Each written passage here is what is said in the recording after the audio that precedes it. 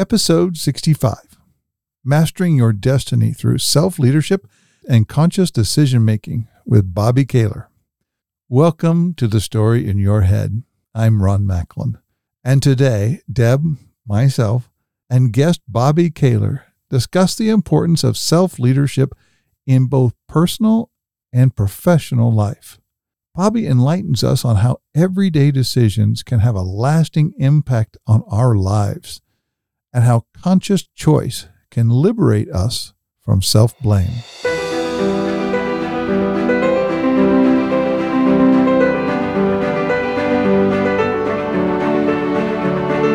Hi, I'm Ron Macklin, the host of the Story in Your Head podcast and the founder of Imaginal Community, a new virtual space where you can discover how to change the world one relationship at a time. In the Imaginal Community, you can ask us questions, take online classes, and learn and grow with others who are transforming their relationship with themselves and with others. It's like social media for self-discovery. So to continue the conversation with us, join us over in the Imaginal Community by following the link in the show notes. We're excited to see you there.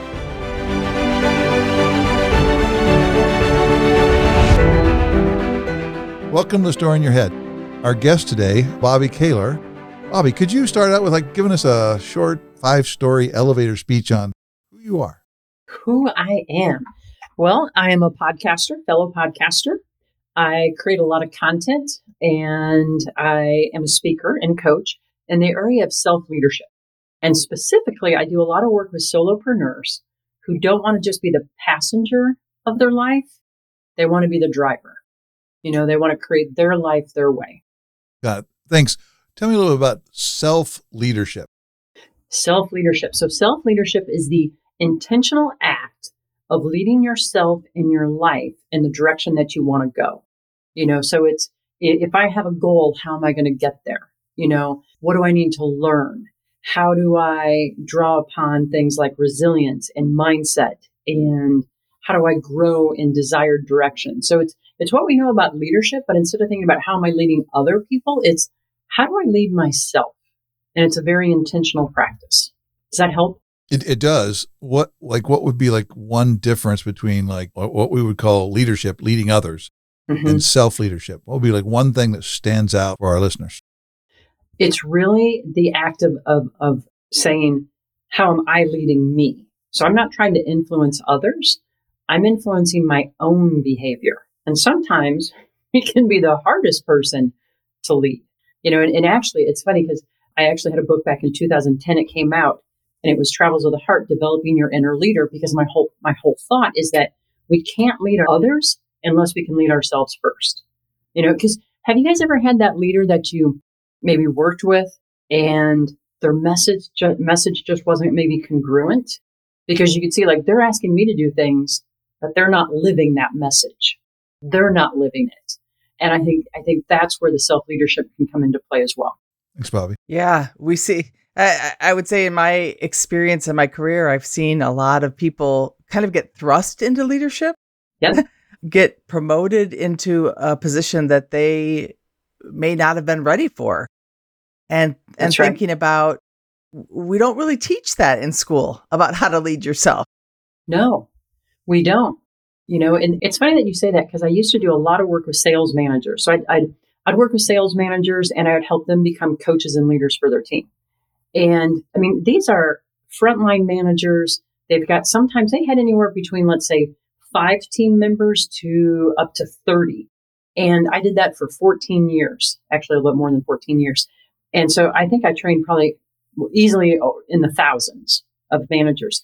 And it's funny how many of them said, this is the first time I've had any kind of development like this, because companies invest in C-suite and they invest in salespeople but the managers, the day-to-day people, a lot of times they kind of get overlooked, and it can be really hard to learn these things because we're not taught these things in school, Well, no, I look back at my school and what I was taught was how to compete.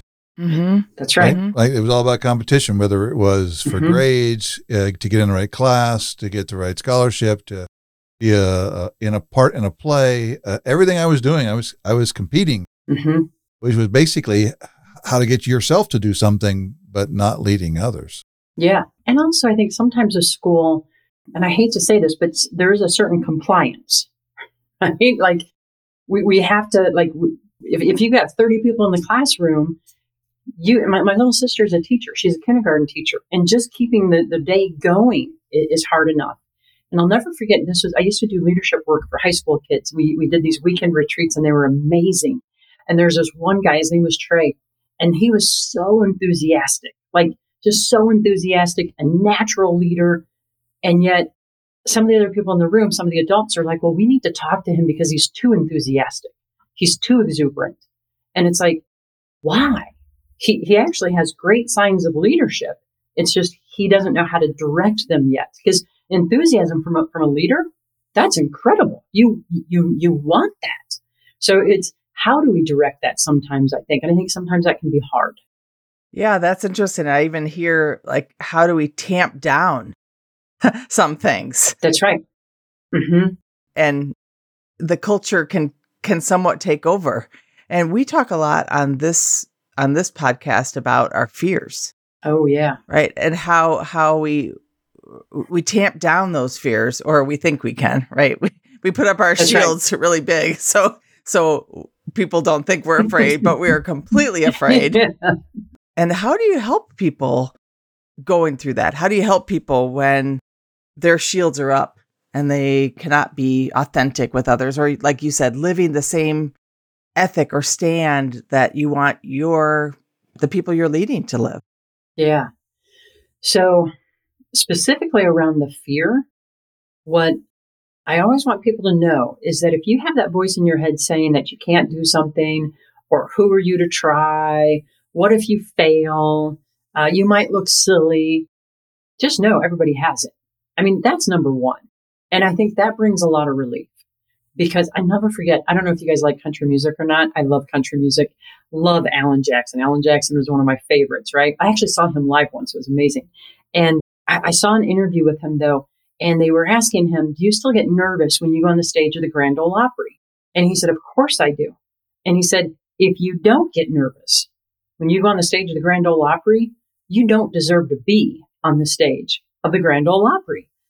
And I love that because I think it goes to it, I think we make the mistake of thinking, well, some people don't have the fear. So something's wrong with me if I have the fear.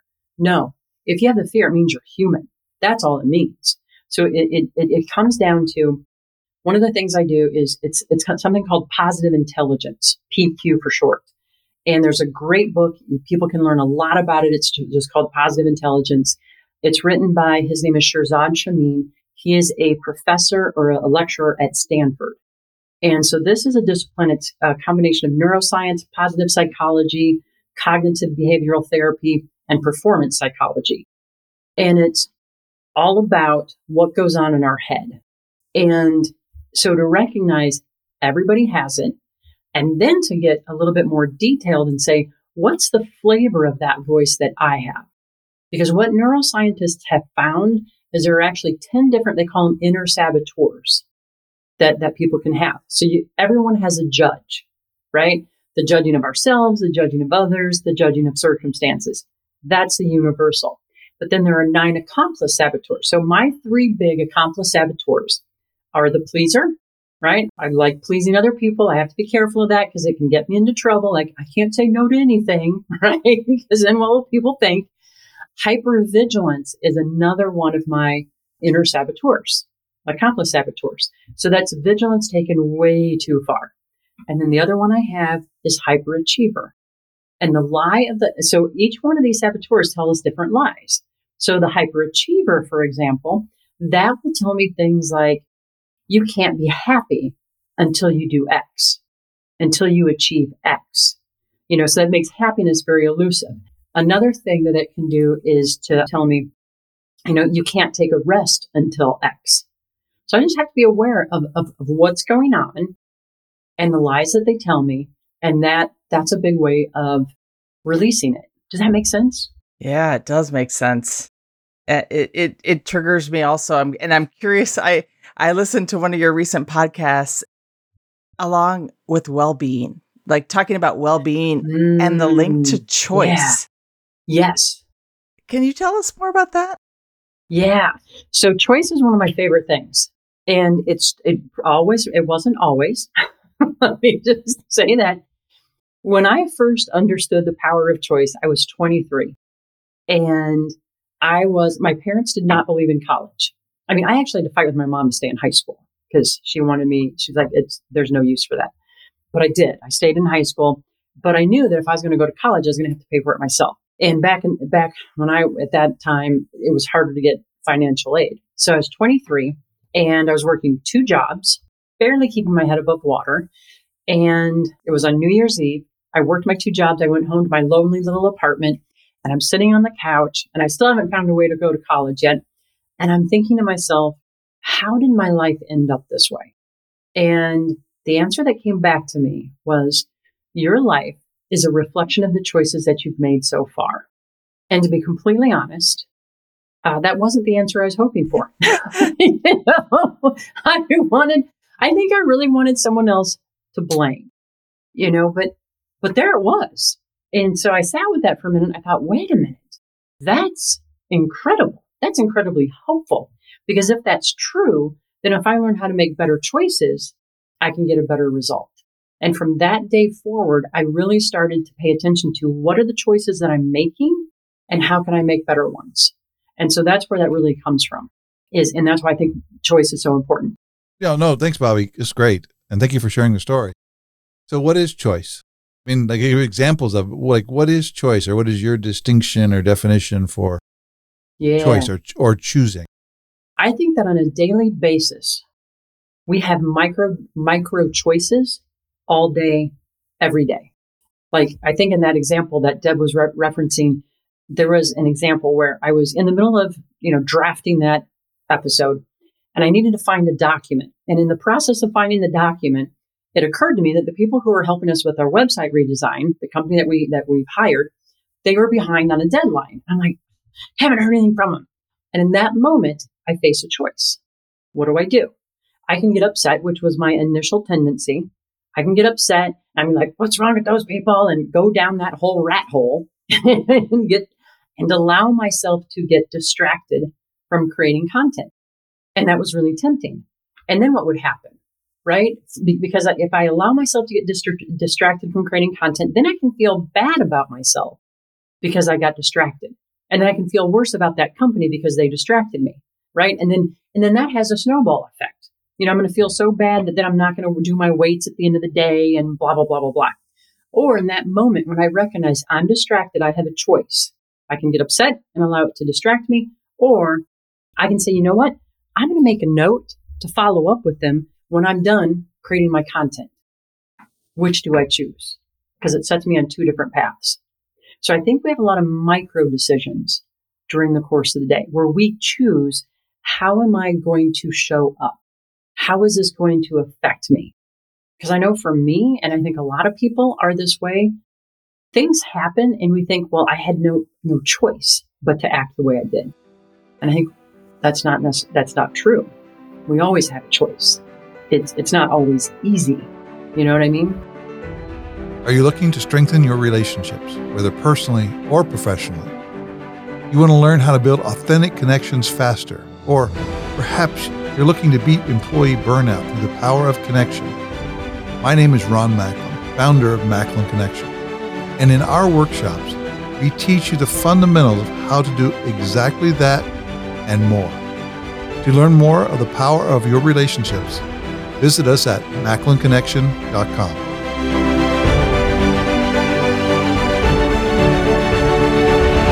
So you said 2 words in there, and it's bouncing around up here right now. And one is decide, like make a decision, and choice. Mm-hmm. And they occurred to me as different. Like, what shows up for you? I'll go to Deb first. Like, Deb, what shows up for you and the difference between choosing and deciding? For me, it sounds like an open or closed option, right? To choose feels empowering, that I have the choice. And it's an open how do I want to say this? It's an open decision. It's something that opens up new opportunities, that open up new avenues, new ways to think, like a choice. That's a choice. Mm-hmm. Yep. But to decide feels final. Like, okay, I've decided this. Now I'm stuck because I decided this. And that's just how it feels to me. Yeah. What Bobbi, for you, like, how does decide and choose show up differently? I think that choices are very empowering. So I agree with Deb on that. And I think sometimes in that moment, and maybe I use decide wrong, but it's like, how am I choosing to act in this moment? That's, I think, what I was getting at. How do I choose to act in this moment? Thank you. Mm-hmm. Been working this one for a while now. The best way for me to hold it is when I decide something, I'm giving some other reason or cause outside of me. Interesting. And when I choose something, it's all me. Like you could say, I like to go for a bike ride. Why? Because I get exercise. Well, that's not why I go on a bike ride. That's getting exercise, right? So I'm not deciding to go on a bike ride. And I'm looking at where are those things where I'm consciously blaming something else for why I'm doing that, instead of just being, why are you doing that? Because I want to do that. Yeah. And when I do that, this is what shows up for me. I'm all in. I'm choosing it because I'm choosing it. And I'm like, it's Ron who's doing it.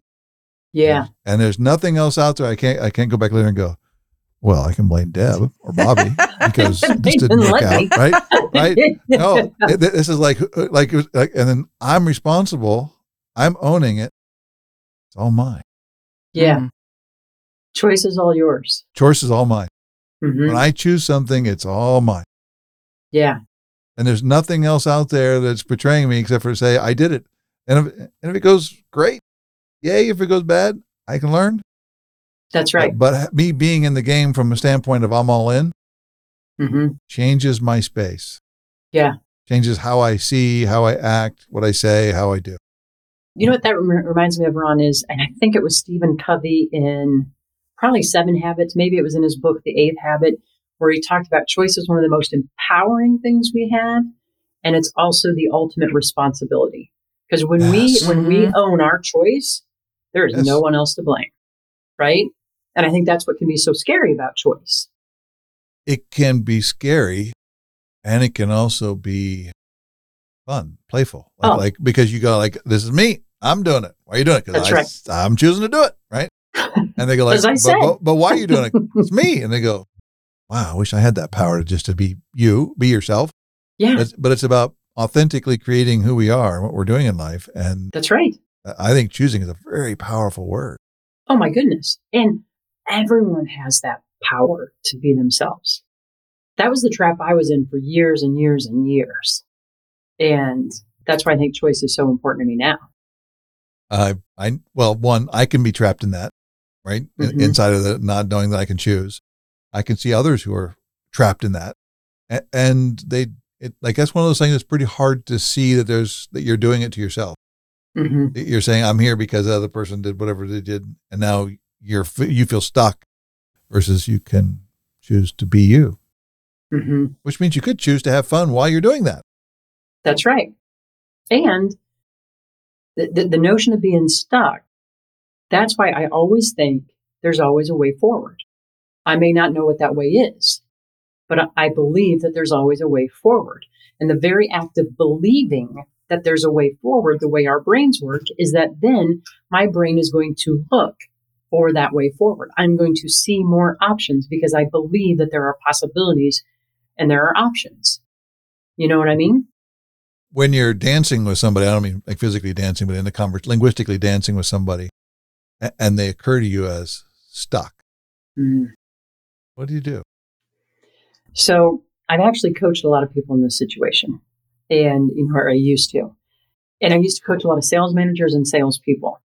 And you can very often feel that. And even in the coaching I do now, where you're like, oh, they're not seeing options. So what I like to do is help people see, number one, I like to play a game called the hypothetical.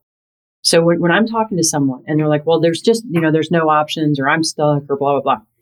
I was coaching someone and she was like, well, I couldn't possibly do something for myself because that would be selfish. And that's what she had locked onto. And I think we can all identify with that, right? Mm-hmm. And I said, hey, you know what? That might be true. But let's just play hypothetical for a minute. What are all the ways that might not be true? Like, for example, if I do something for myself, maybe that will make me feel better about myself and I'll show up better for other people. So maybe actually it's not selfish to do something for myself. So to play the hypothetical is one, but to get people to see more possible options. And I like to think about them as possibilities. Doesn't mean you're committed to any of them. One of my mom's greatest skills in her life, I don't know what it was about this woman, but if she was ever stuck or if you said, oh, I don't know how to go forward, she'd be like, okay, let's brainstorm for a minute. She could come up not just with option B or C, but she could get to option like J. Right? And it was amazing. And some of those you're like, there's no way any of those, some of those are going to happen. But you know what? There are at least 2 or 3 in there that it's like, wow, that's worth considering. So really thinking about what are options, what are possibilities. I'm not deciding or choosing any of them. I'm just coming up with options and possibilities. And that a lot of times, at least it's enough to kind of, I always like this metaphor. I grew up on a creek. Have you ever been on a creek, like above a dam in the spring, during the spring thaw? I lived in Illinois, and there'd be all these like logs that would get stuck above the dam and they'd swirl and swirl and swirl. And I think that's sometimes what happens to us. And then all of a sudden, this one log would break free and they'd all go over the dam. That's what we're trying to do, is get that first log to go over the dam, because then we kind of open things up. And then it comes down to, all right, now we found different possibilities. How are we going to take some sort of action? Because that goes back to the story in our head that's telling us stay exactly where you are because that's the safest place to be. So then we have to take action. That's great, Bobbi. What you triggered for me to I've always had this story that, well, I don't want to speak up and get into it until I have the answer. Like I need to solve it before I get into it, right? And as I'm sitting there, and I don't know, it was probably 10, 15 years ago, but I was sitting in a meeting going like, I am kind of a jerk because I'm sitting here letting everybody else feed me their ideas that I build off of.